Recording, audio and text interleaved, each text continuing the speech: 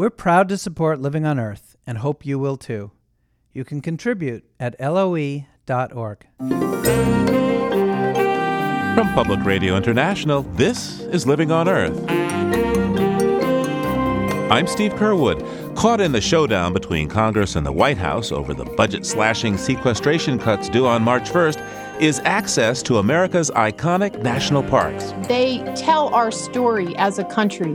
They are interwoven into the entire heritage of all Americans.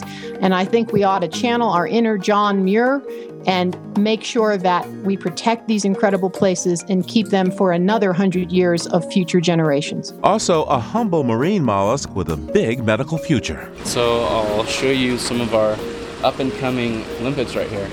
So if you take a look in this tank, these guys are fairly slow growing, but you can see them. These guys are about 3.5 years old or so. The Keystone Limpet might be a key to new vaccines. That's this week on Living on Earth. Stick around. Support for Living on Earth comes from Stonyfield Farm. From the Jennifer and Ted Stanley Studios in Boston, this is Living on Earth. I'm Steve Curwood. Welcome to Grand Canyon National Park. This exceptional landscape has been home to people for the last 12,000 years. Join me, Ranger Brian, for a Ranger Minute. But unless Congress and the White House can agree on a fiscal package by March 1st, Ranger Brian and workers at Yosemite, Grand Teton, Yellowstone, and hundreds of other national parks will have to delay opening and restrict hours. It's all part of draconian spending cuts known as sequestration that would also slash military spending, education, and unemployment benefits. Joan Anselmo is the former superintendent of Colorado National Monument and is now a spokesperson for the Coalition of National Park Service Retirees. The National Park Service has a relatively small budget of just $2 billion annually to run 398 areas. And if sequestration goes through, the parks will have to cut a total of $110 million on March 1st, which is awfully late in the fiscal year to find those savings. So what would the parks have to do to save that amount of money? It's going to be a tough job. They will have to not hire seasonal park rangers and other employees. They will certainly have to reduce hours of operation at some locations, reducing visitor center hours and other kinds of important services, such as plowing the roads to get the parks ready to open. Well, talk to me about some specific parks and what would you expect to happen there. The Grand Canyon, for example. The Grand Canyon, of course, is one of the busiest national parks in the entire country and really in the world. And visitors are there right now, and many more visitors would want to be there in another month. And that's exactly when these cuts will kick in. And so some of the principal roads at Grand Canyon will be closed, and the main visitor center where everyone goes to get information to begin their hike and their experience will also have much reduced hours. What would happen with sequestration to our nation's very first national park, Yellowstone? When Yellowstone opens for the spring season, visitors begin to flow not only to Yellowstone National Park, but also to this entire region of the United States. And Yellowstone, if you will, is the juggernaut of national parks in terms of international and national destination, but also it flows those economies, all those gateway communities from West Yellowstone, Montana, to Cody, Wyoming, to Jackson, Wyoming, to Red Lodge, Montana. Roads won't be plowed, openings will be delayed. All of the gateway communities and the entire economies of those states will be dramatically affected. So how important are our national parks in terms of the national economy? Parks are a huge economic driver for the country. The national parks contribute about $31 billion annually to the economy, and they account for about 250,000 private sector jobs. So, in other words, trying to save $110 million could possibly affect billions. Exactly. And I think we also should not lose sight of the early vision of why our country created these extraordinary places, this national park system that we have as Americans. Thankfully, the Congresses in the late 1800s had far greater vision and recognized the importance of setting aside these extraordinary natural and historic resources for all future generations. And I fear if we were depending on the Congress of today there would be no Yellowstone, there would be no Grand Canyon, there would be no Cape Cod National Seashore right there in Massachusetts. The National Park Service budget has been tight for a long time, and really, from the perspective of many, under budget. What would the sequestration do to the service itself? I think that the loss of employees, not hiring employees, is going to be a huge impact to the ability of the agency to protect the resources, to serve the visitors, to respond to life-threatening emergencies, whether someone becomes ill or, heaven forbid, they have a heart attack or an accident in the backcountry, in the mountains, on a remote lake. Or let's think about the wildfire season that is literally around the corner. The seasonal park rangers and seasonal employees of the National Park Service form a big part of the backbone of our federal firefighting infrastructure. And as you cut back on those numbers across the country, you cut back on our ability to respond to wildfires. Unthinkable, huh? It is unthinkable. And I think when we think about the national parks, they tell our story as a country. They celebrate those victories, but they celebrate some of the shameful parts of our history. They are interwoven into the entire heritage of all Americans. And I think we ought to channel our inner John Muir and make sure that we protect these incredible places and keep them for another 100 years of future generations. Joan Anselmo is the former superintendent of Colorado National Monument and now a spokesperson for the Coalition of National Park Service Retirees. Thank you so much. Thank you for calling. The 2012 U.S. presidential election was the most expensive in history, and much of the $6 billion spent came from undisclosed donors. There's no question that secret money is powerful and influential in American public life, and not just on electoral races. A recent investigation by the UK newspaper The Guardian revealed that over the past decade, a pair of anonymous donor funds gave over $100 million to U.S. groups that deny a human role in climate change. Suzanne Goldenberg, the U.S. environment correspondent for The Guardian, conducted the probe, and she joins us now. Donors Trust and Donors Capital Fund are two vehicles which were put together for the express purpose of channeling donations from conservative donors to conservative groups. They have tax advantages for wealthy donors, but the other thing they offer their clients is an assurance the money won't be diverted to liberal causes and complete anonymity. So they don't have to become known as the benefactors of these causes. How much money are we talking about here? Over the last 10 years or so, they've raised about $400 million, of which about a quarter, a little more than $100 million, has gone to about 100 different organizations that have worked to undermine the science behind climate change or have worked to block action on climate change. Now, how does this work in U.S. law? If these are tax-exempt organizations, one would think that they'd have to reveal their donors. No, these are perfectly legal. As conservatives point out, there's an equivalent on the liberal side of the political spectrum called the Tides Foundations. These things are perfectly legal, and what they do is they enable people to give money to a sort of black box, if you like, a council of advisors who will then distribute the money to other causes. So you can see the money going out to those causes, but you can't see the money going in. Suzanne, who are the groups that are getting these funds? You're talking about a range of groups here. You're talking about think tanks, organizations like the Heartland Institute in Chicago, which over the years has organized annual conferences, which are kind of an alternative to the UN Climate Conference, where they gather scientists and academics who do not accept the established science on climate change. You've had other organizations which have focused on bringing lawsuits against climate scientists. One of the groups they support is called Committee for a Constructive Tomorrow. One of its main causes is to put out a website called Climate Depot, which is a clearinghouse of information that attacks the science behind climate change and attacks people trying to bring about action on climate change. It's published, for example, the phone numbers of climate scientists and the email address of climate scientists, and encourage people to write angry emails to these people. So it's a range of organizations that are supported by Donors Capital Fund and Donors Trust. So let's step back for a moment. This is a dark pool. We don't know where this money is coming from. But the folks who stand to perhaps lose the most if this country takes on the challenge of climate are those who are in the fossil fuel industry. That That's true. I mean, economically, but I don't think you can say that this is just about the money. I mean, the more I've studied these groups, and I've studied for a long time, I think you cannot ignore the importance of ideology here. A lot of wealthy conservatives who are opposed to action on climate change, not because all their money is wrapped up in oil companies, but because they really are opposed to any kind of government intervention in the economy.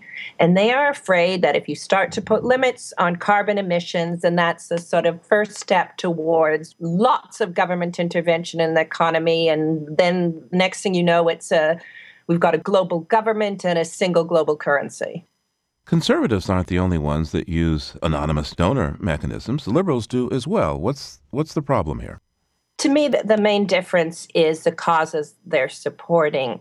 When you're talking about science, when you're talking about the facts of climate science, the two sides aren't equivalent. And I don't think that it's legitimate to say putting out information about science is one thing, and putting out information that is factually wrong is just as valid, because they clearly aren't. I think that as a society, we'd be concerned if organizations were taking secret money to go out and say, hey, smoke as many cigarettes as you like, it won't hurt you. Hey, be afraid when you use a public washroom, you can get HIV/AIDS from toilet seats.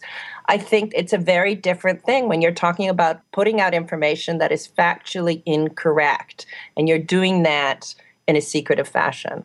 So how are these groups involved in the public discussion on climate? I'm thinking of President Obama recently saying in his State of the Union as well as his inaugural address that he wanted to be more active on that.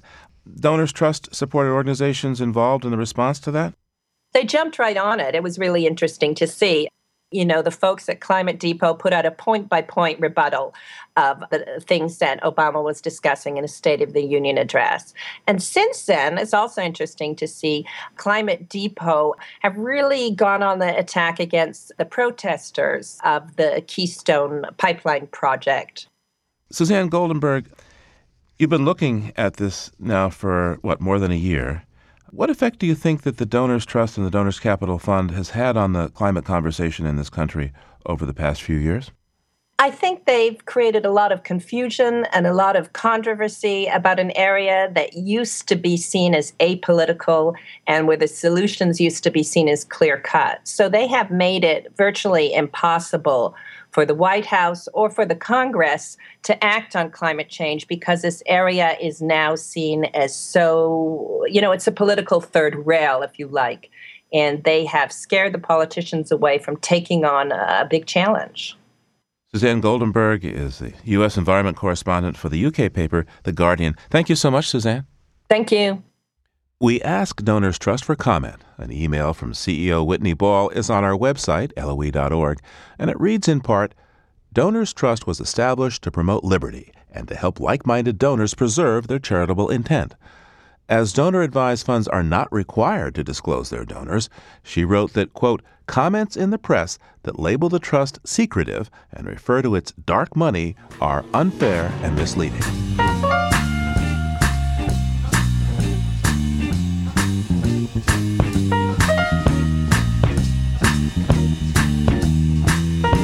Just ahead, drug gangs in Mexico turn to the earth for a new source of income. Stay tuned to Living on Earth. It's Living on Earth. I'm Steve Kerwood. Illicit drugs are a wildly lucrative business for many gangs in Mexico. But at least one cartel, the Zetas gang, has found something even more profitable: coal mining. The state of Coahuila borders Texas and produces 95% of Mexico's coal, and it's also ground zero for Mexican drug cartels turned coal barons.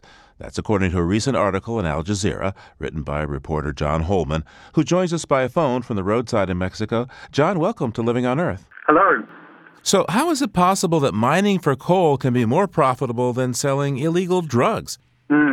Well, one of the big things is that in Coahuila, there's lots of small clandestine mines called pozos, and these sorts of mines have very little regulation, and so obviously they can have a bigger turnover from gangs like the Zeta gang, and obviously miners in that state, not usually very highly trained and very poorly paid, so that's another reason that they could earn a lot of money from it.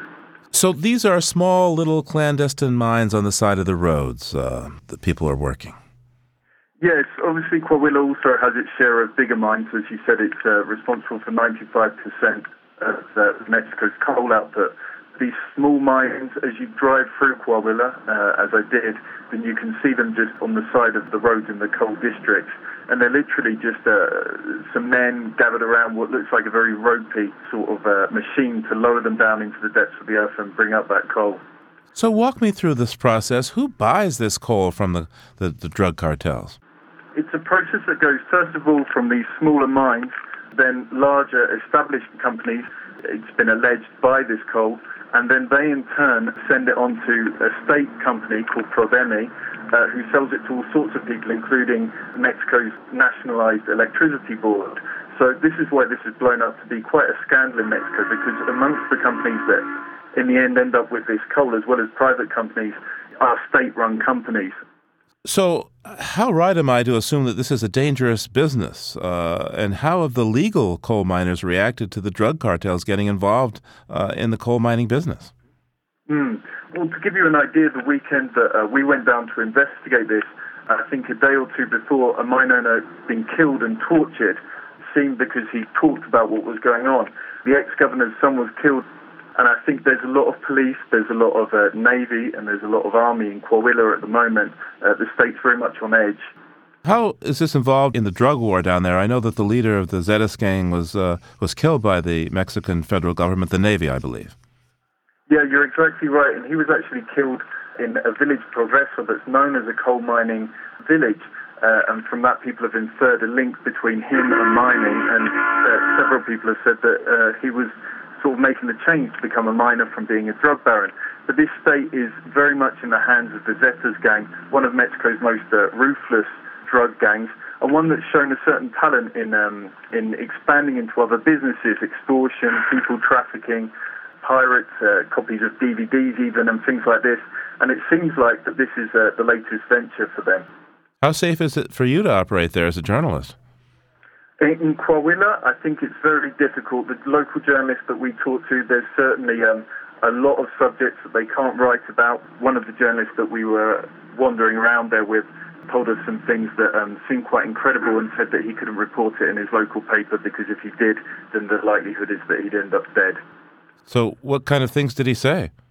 There's stories just coming out now about villages in the state in which they're basically ghost villages due to feuds or just mass killings.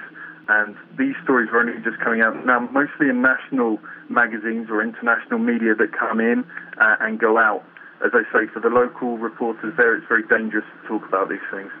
And what about the safety of the coal miners and the environment, for that matter? The safety of coal miners in that region has never seemed to be a priority concern of those that are operating the mines. Almost 7 years ago, there was a huge accident in which 65 miners died, and some of those bodies have never been recovered. And mining advocates there for miners' rights say that the situation hasn't improved that much. And even with the acquisition of these mines by organised crime, it's probably going to get a lot worse for them because the few safety regulations that legal mines needed to uphold have now sort of been stripped away. So I would say, in summary, sort of not too good and probably getting worse for the miners. And how about the environment there? Many mines have got a lot of regulation, and that's sort of in truck with the federal government. But again, if you've got these artisanal, these small-scale mines that are being run by groups that aren't beholden to the law in any way, then that's obviously not going to be a great thing for the environment. The only thing is that most of these mines are on very small scale, so the impact of those small-scale mines wouldn't be as bad for the environment. So, John Holman, what's next? Now that the government knows that organized crime is involved in coal mining and they've killed the leader of the Zetas gang, what are they going to do about it? Well, at the moment, there's a federal investigation ongoing. They have sent a lot of federal investigators, I believe about 200, into the state to look into what's going on there.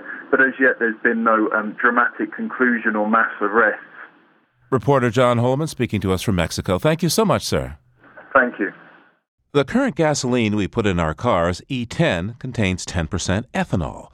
Corn-based ethanol helps provide income for American farmers, and a federal mandate for ethanol aims to reduce global warming emissions. In 2012, the EPA ruled that it would be safe for cars made since 2001 to use a fuel containing 15% ethanol. But an ethanol tax credit expired over a year ago, and more than 20 ethanol plants have closed in the last year. Wallace Tyner is an energy economist at Purdue University. And Professor Tyner, welcome to Living on Earth. Steve's great to be with you. So 20 ethanol plants closed up shop last year. Why? Well, basically because there's too much ethanol chasing too little market in the United States. The reason for that is we have something called the blend wall.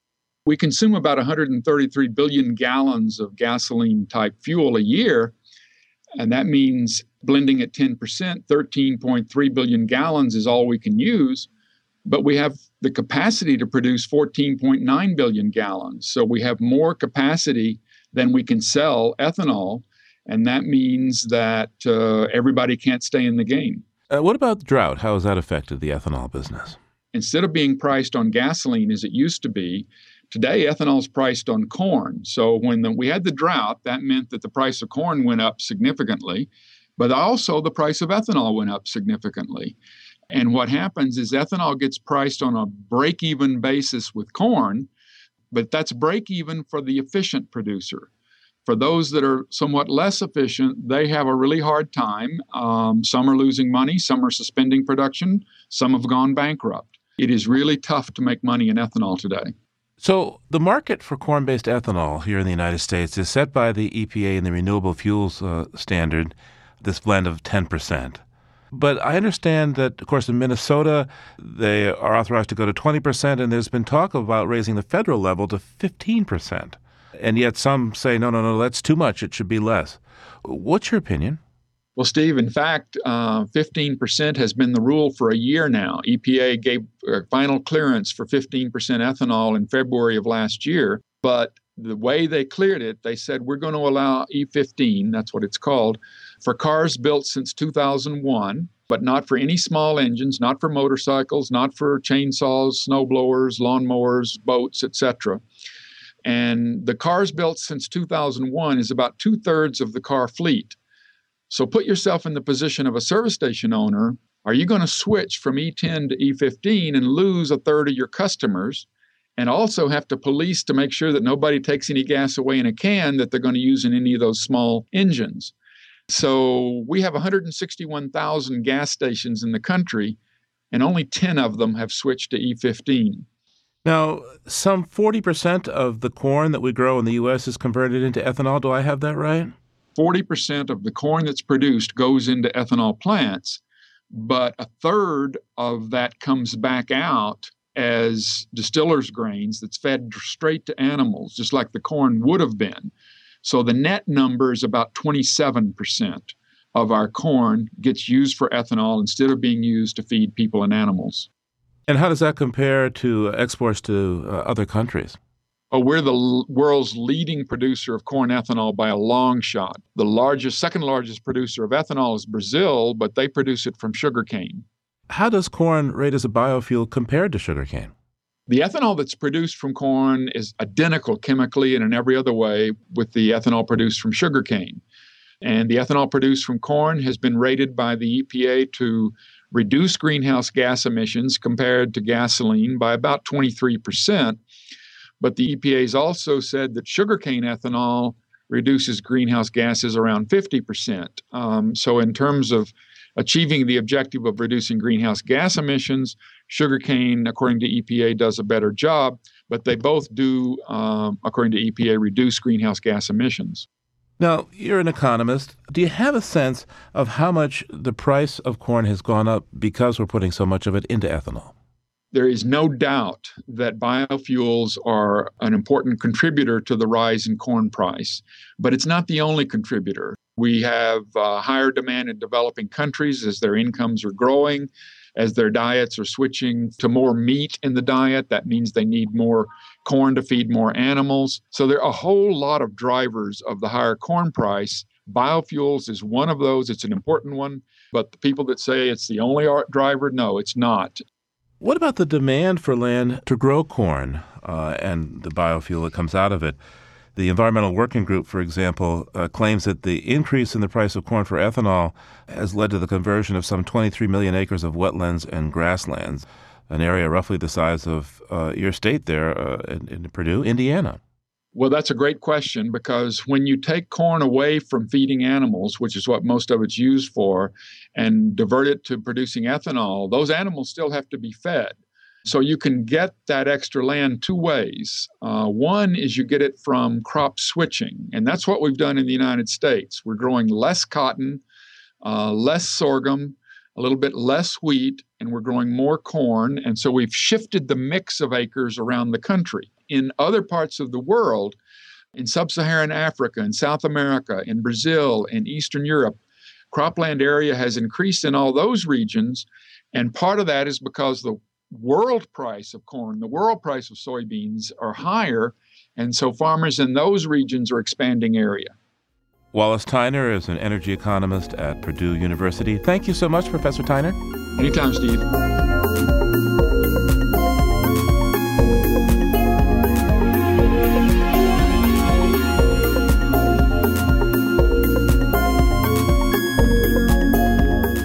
Think medical breakthrough, and you're apt to picture a high-tech lab with gleaming steel equipment. But medical advances can also come from nature, such as the seaside. In Southern California, researchers have found a way to grow an unusual marine mollusk that may play a major role in future vaccines. Lauren Sommer went to explore this unique laboratory site.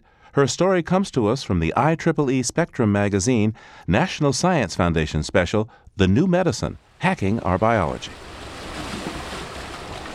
When you think of cancer treatment, this probably isn't the scene you'd imagine. But this rocky strip of land in Port Hueneme in Southern California is home to a unique medical facility. So what you're seeing right now is, this is our primary production seawater system. Essentially, we pump nutrient-rich seawater right over here from the port. We really just remove big particulate matter before it flows into our production tanks. Brandon Linsicum is the aquaculture manager for Stellar Biotechnologies. We're standing next to large tanks just a stone's throw from the Pacific Ocean. Take a look at some of these guys. Okay, so this is what you've been waiting to see. This is Megathera crenulata right here, the giant keyhole limpet. Linsicum reaches into the tank and pulls out a round, purplish animal that looks like an abalone. They do have a hard shell, but they have this mantle tissue that they can fold up over their shell, so when you touch these guys, they are almost soft. Yeah, it's almost a little slimy. Little slimy, right? A little bit. The limpet he's holding weighs almost a pound, but it takes years for them to grow this large. So I'll show you some of our up-and-coming limpets right here. So if you take a look in this tank, these guys are fairly slow growing, but you can see them. These guys are about 3.5 years old or so. So we produce these guys from sperm and egg, microscopic sperm and egg. These guys are teeny tiny. This is the only place in the world where giant keyhole limpets are bred and grown. And there are thousands here, each with their own unique tracking number. The question is, why? It pretty much is a nondescript member of the local California coastal environment, but turns out to be really important when it comes to medical technology. Frank Oakes is the CEO of Stellar Biotechnologies. He says what's special about giant keyhole limpets is their blood, or more specifically, something found in their blood called KLH. Keyhole limpet hemocyanin. And the hemocyanin is the protein from the blood, analogous to hemoglobin in humans. This unique blood protein, KLH, has been studied since the 1950s, and it's played a major role in immune system research. But the keyhole limpet is only found in Southern California, which means there's a limited supply. It was harvested routinely for extraction of its blood, and with little regard to understanding the animal, its importance in the wild, or the perishability of the wild population. Oakes has a background in aquaculture, so he began studying how to breed limpets in captivity. In the late 1990s, we started work on developing non-lethal extraction methods for the animal, so we can take the blood without killing them. Getting limpets to grow in captivity was no easy task. Oakes had to learn how to coax them into reproducing. He had to learn what conditions they grow best in. And because limpets are part of medical research, there has to be strict quality control to prevent contamination. Today, thousands of limpets go through their entire life cycle in a controlled system, giving blood several times a year.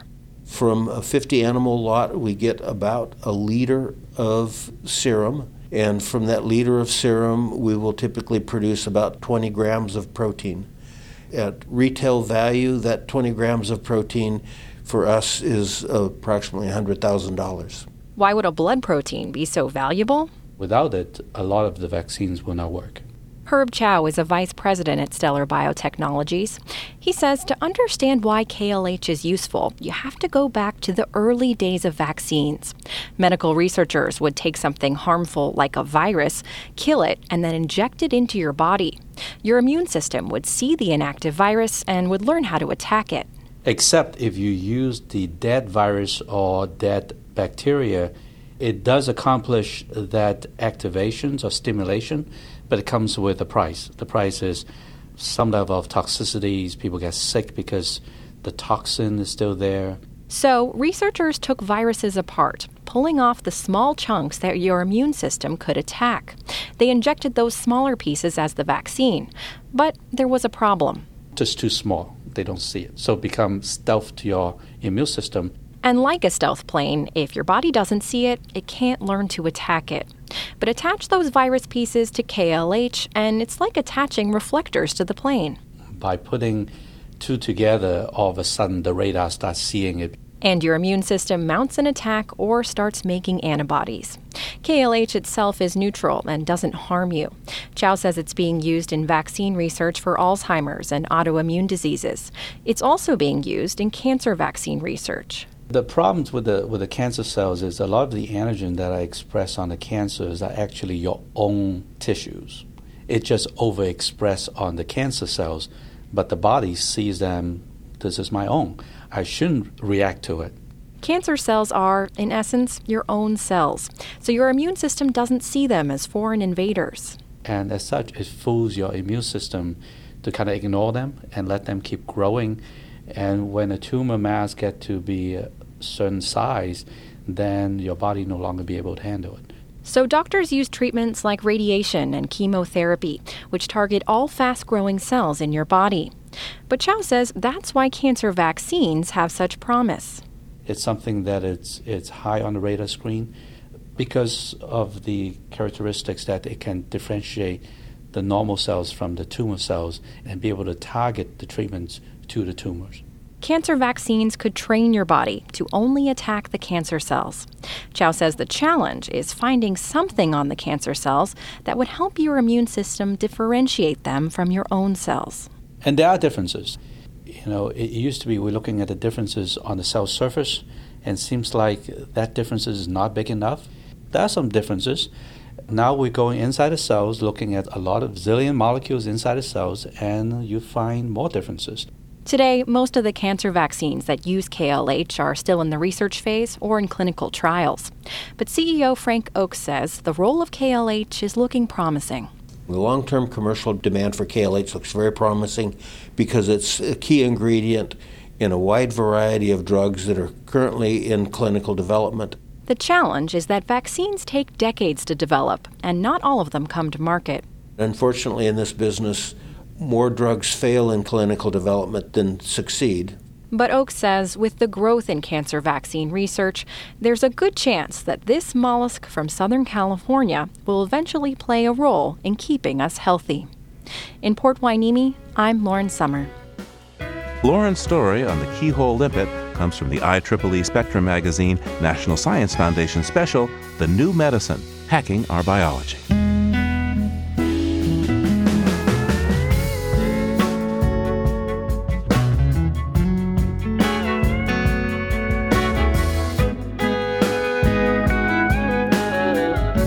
Coming up, nosing out a path to longer life for our best friends. That's just ahead here on Living on Earth. Funding for Living on Earth comes from the Grantham Foundation for the Protection of the Environment, supporting strategic communications and collaboration in solving the world's most pressing environmental problems. the Gordon and Betty Moore Foundation, the Candida Fund, furthering the values that contribute to a healthy planet, and Gilman Ordway for coverage of conservation and environmental change. This is PRI, Public Radio International. It's Living on Earth. I'm Steve Curwood.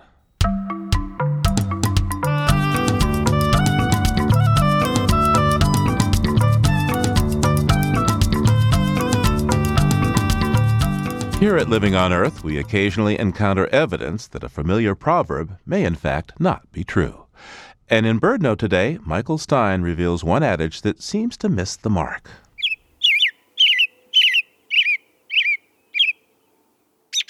We've all heard about the early bird getting the worm.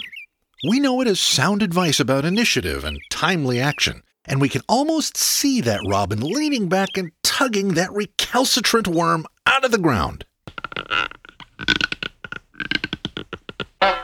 Research shows, however, that birds dining early and heavily may lower their life expectancy.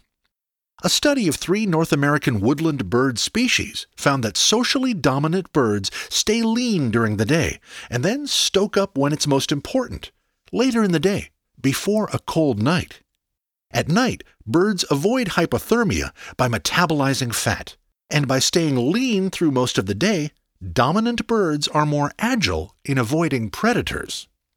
Subordinate birds have to look for food whenever and wherever they can find it, and carry fat on their bodies to hedge against unpredictable rations. Dominant birds, which can push subordinates off food, can choose when they eat, and so lessen their odds of being eaten themselves. Therefore, at least in the woodland birds world, the revised moral might read, "Get the worm late in the day. You'll sleep better and live longer." I'm Michael Stein. Dogs have shared our lives and our homes for thousands of years. They are our best friends, and we give them our hearts knowing that we'll most likely outlive them. Some very small breeds can live up to 20 years, but most dogs only make it half that far. Best-selling author Ted Karasotti, mourning the death of his beloved dog Merle, decided to find out how to help dogs live longer. The result is his new book, Pukka's Promise, named for his new dog, Pukka, but the inspiration came while he was on the road promoting his previous book about Merle. It was in Monroe, Louisiana, there in the Deep South. I was checking my email before doing my evening presentation, and once again was struck by this common refrain that I had been seeing in hundreds of emails. Why did my dog die at 2 years old, 3, 4? Why did 4 out of 5 of my golden retrievers die of cancer? I sat back and thought, why do our dogs die so young? Merle himself, why did he die at 14 when some of my horses are still going strong today at 25? So I started doing some research and discovered that dogs are a short-lived species relative to some other animals because they're the direct descendants of wolves, sharing 99.9% of their DNA. And wolves themselves are a short-lived species. So our dogs have inherited this fateful genetic legacy, but how we raise and breed them can further shorten their naturally brief lives. You found Merle wandering in the desert. It was a stray, but for your new puppy, Pukka, you went to a breeder. Why a breeder? After Merle died, I didn't want another dog right away. I needed to let my heart heal. I wanted to write his biography without another dog diluting my memories of him. So I spent 3 years doing that. Then I started looking for another dog, and I went to shelters first. But I simply didn't find a dog in a shelter with whom I fell in love, the way I had fallen in love with Merle almost on the spot. And I wanted some certain qualities in a dog. I wanted him to be able to be out in cold weather, to ski, to swim rivers, to mountain bike with me. Wait a second. The dog skis? I'm using that term poetically. Running behind one as one skis downhill. The dogs either porpoise through the snow if it's shallow enough, or swim through it if it's steep and light enough. Okay. So I wanted a dog with similar qualities to Merle, and finally decided that maybe I could find such a dog by going to a breeder, and that it would also be instructive for researching and writing the book to describe to people how they could hedge their bets about getting a healthier, longer-lived dog by going to a reputable breeder that had done all the appropriate orthopedic health screenings and DNA tests for that breed. One advantage of going to a breeder to get a dog is that the dog won't be spayed or neutered. And almost inevitably from a shelter, dogs have been sterilized. Correct. So why did you want a dog that would be able to reproduce? I had been reading the veterinary literature, and there's been emerging evidence over the last decade that spayed and neutered dogs are not as healthy or longer-lived as intact ones. Spayed and neutered dogs have a greater chance of having an adverse reaction to vaccines. In general, they're more obese. They have more endocrine dysfunction. Pretty serious stuff. And intact dogs tend not to have those conditions as often, and they tend to live a little bit longer. In addition, we now have procedures that can forestall a dog's having puppies, but that keep a dog's beneficial sex hormones there. Tubal ligation, a hysterectomy, or a vasectomy, the same procedures used in human medicine.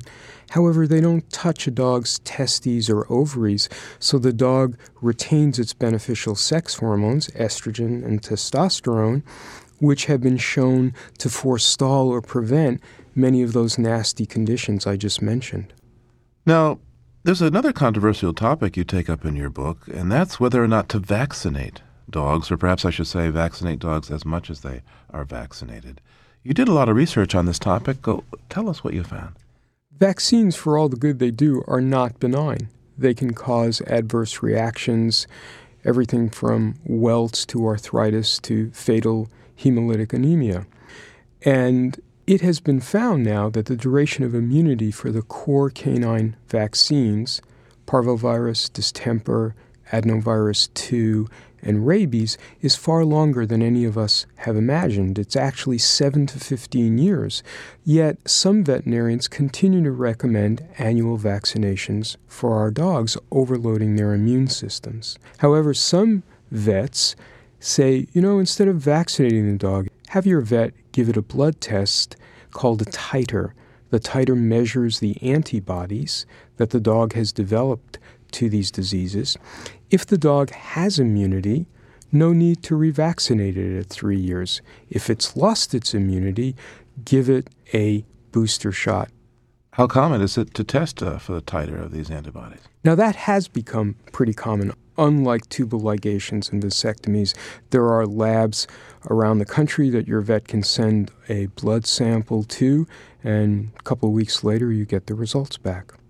So in the modern world we live in, there are a lot of chemicals, and dogs perhaps are exposed more to some of these chemicals than we people are. Can you talk about that? You bet.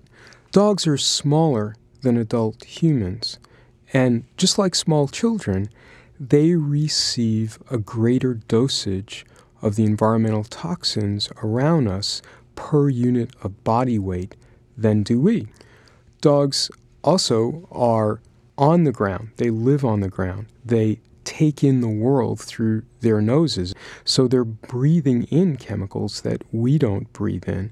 They also walk around bare-pawed on city streets and on lawns that have been sprayed with herbicides. And when they get home at night, they don't take a shower, as do we. They lick their paws, they lick their fur, further ingesting these chemicals. I'll talk to you about breeding dogs. You say that dogs are inbred overly in this country, and that's part of the mortality problem, part of the disease problem for dogs. Can you explain? Yes. Fewer and fewer sires are being used. One of the best examples is the golden retriever. Back in the 1970s, 3 famous sires contributed enormously to the gene pool. So today, they have about 200,000 to 300,000 descendants. What happens when you have those many descendants then breeding is you have the possibility, a much greater possibility, of recessive genes meeting.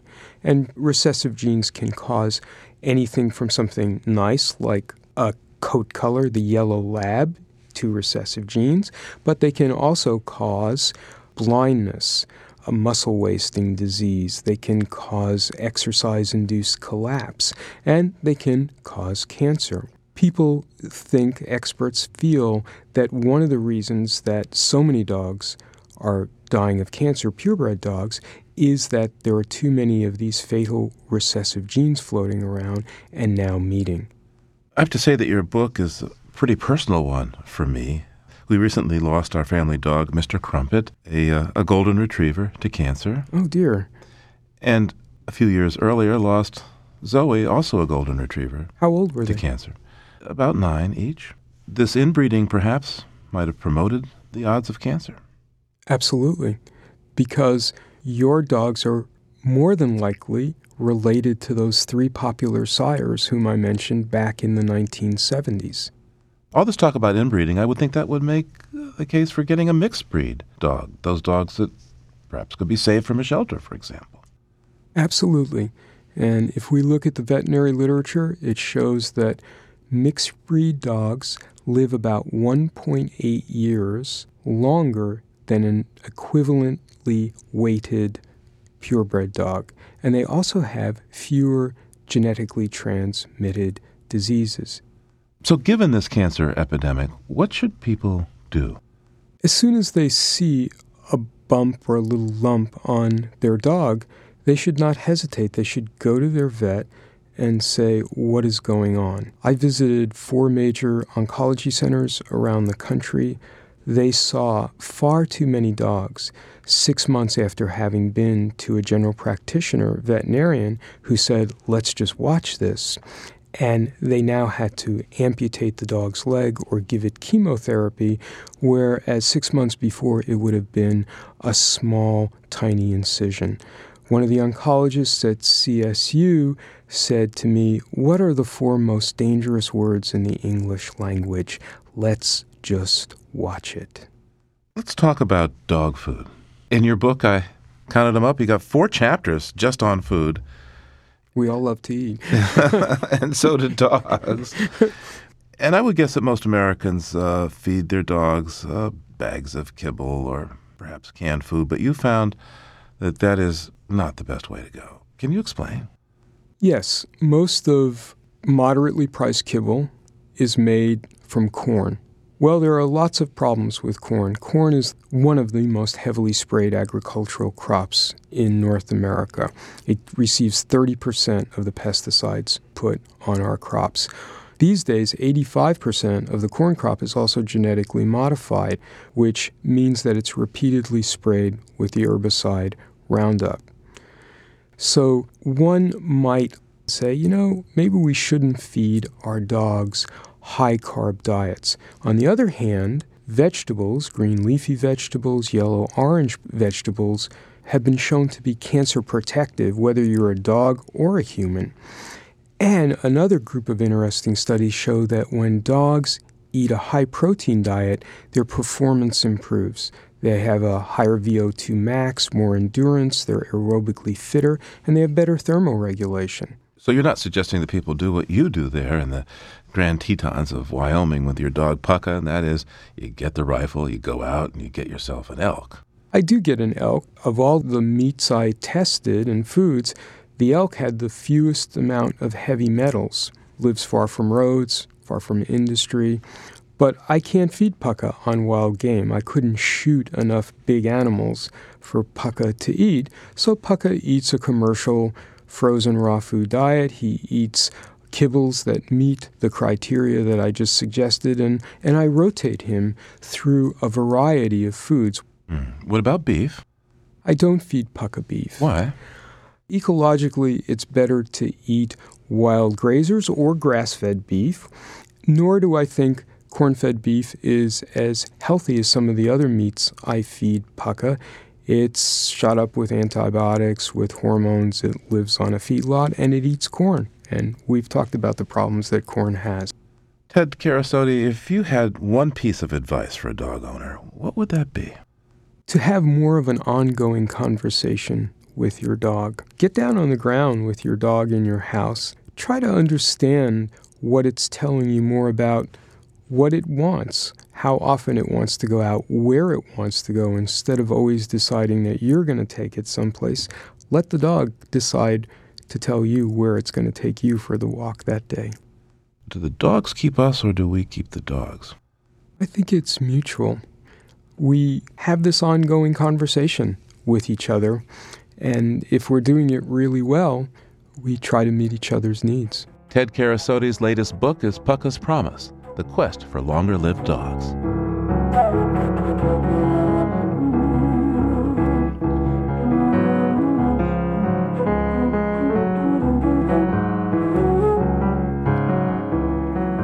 Living on Earth is produced by the World Media Foundation. Bobby Bascom, Emmett Fitzgerald, Helen Palmer, Adelaide Chen, James Kerwood, and Gabriella Romano all helped to make our show. And we wish a fond farewell to Annie Sneed as she sets off traveling. Jeff Turton is our technical director. Allison Lirish-Dean composed our themes. You can find us anytime at LOE.org and check out our Facebook page. It's PRI's Living on Earth. And we tweet from @LivingOnEarth. I'm Steve Kerwood. Thanks for listening. Funding for Living on Earth comes from Stonyfield Farm, makers of organic yogurt, smoothies, and more. Stonyfield invites you to just eat organic for a day. Details at justeatorganic.com. Support also comes from you, our listeners, the Go Forward Fund, and Pax World Mutual and Exchange Traded Funds, integrating environmental, social, and governance factors into investment analysis and decision-making. On the web at paxworld.com. Pax World for tomorrow. PRI, Public Radio International.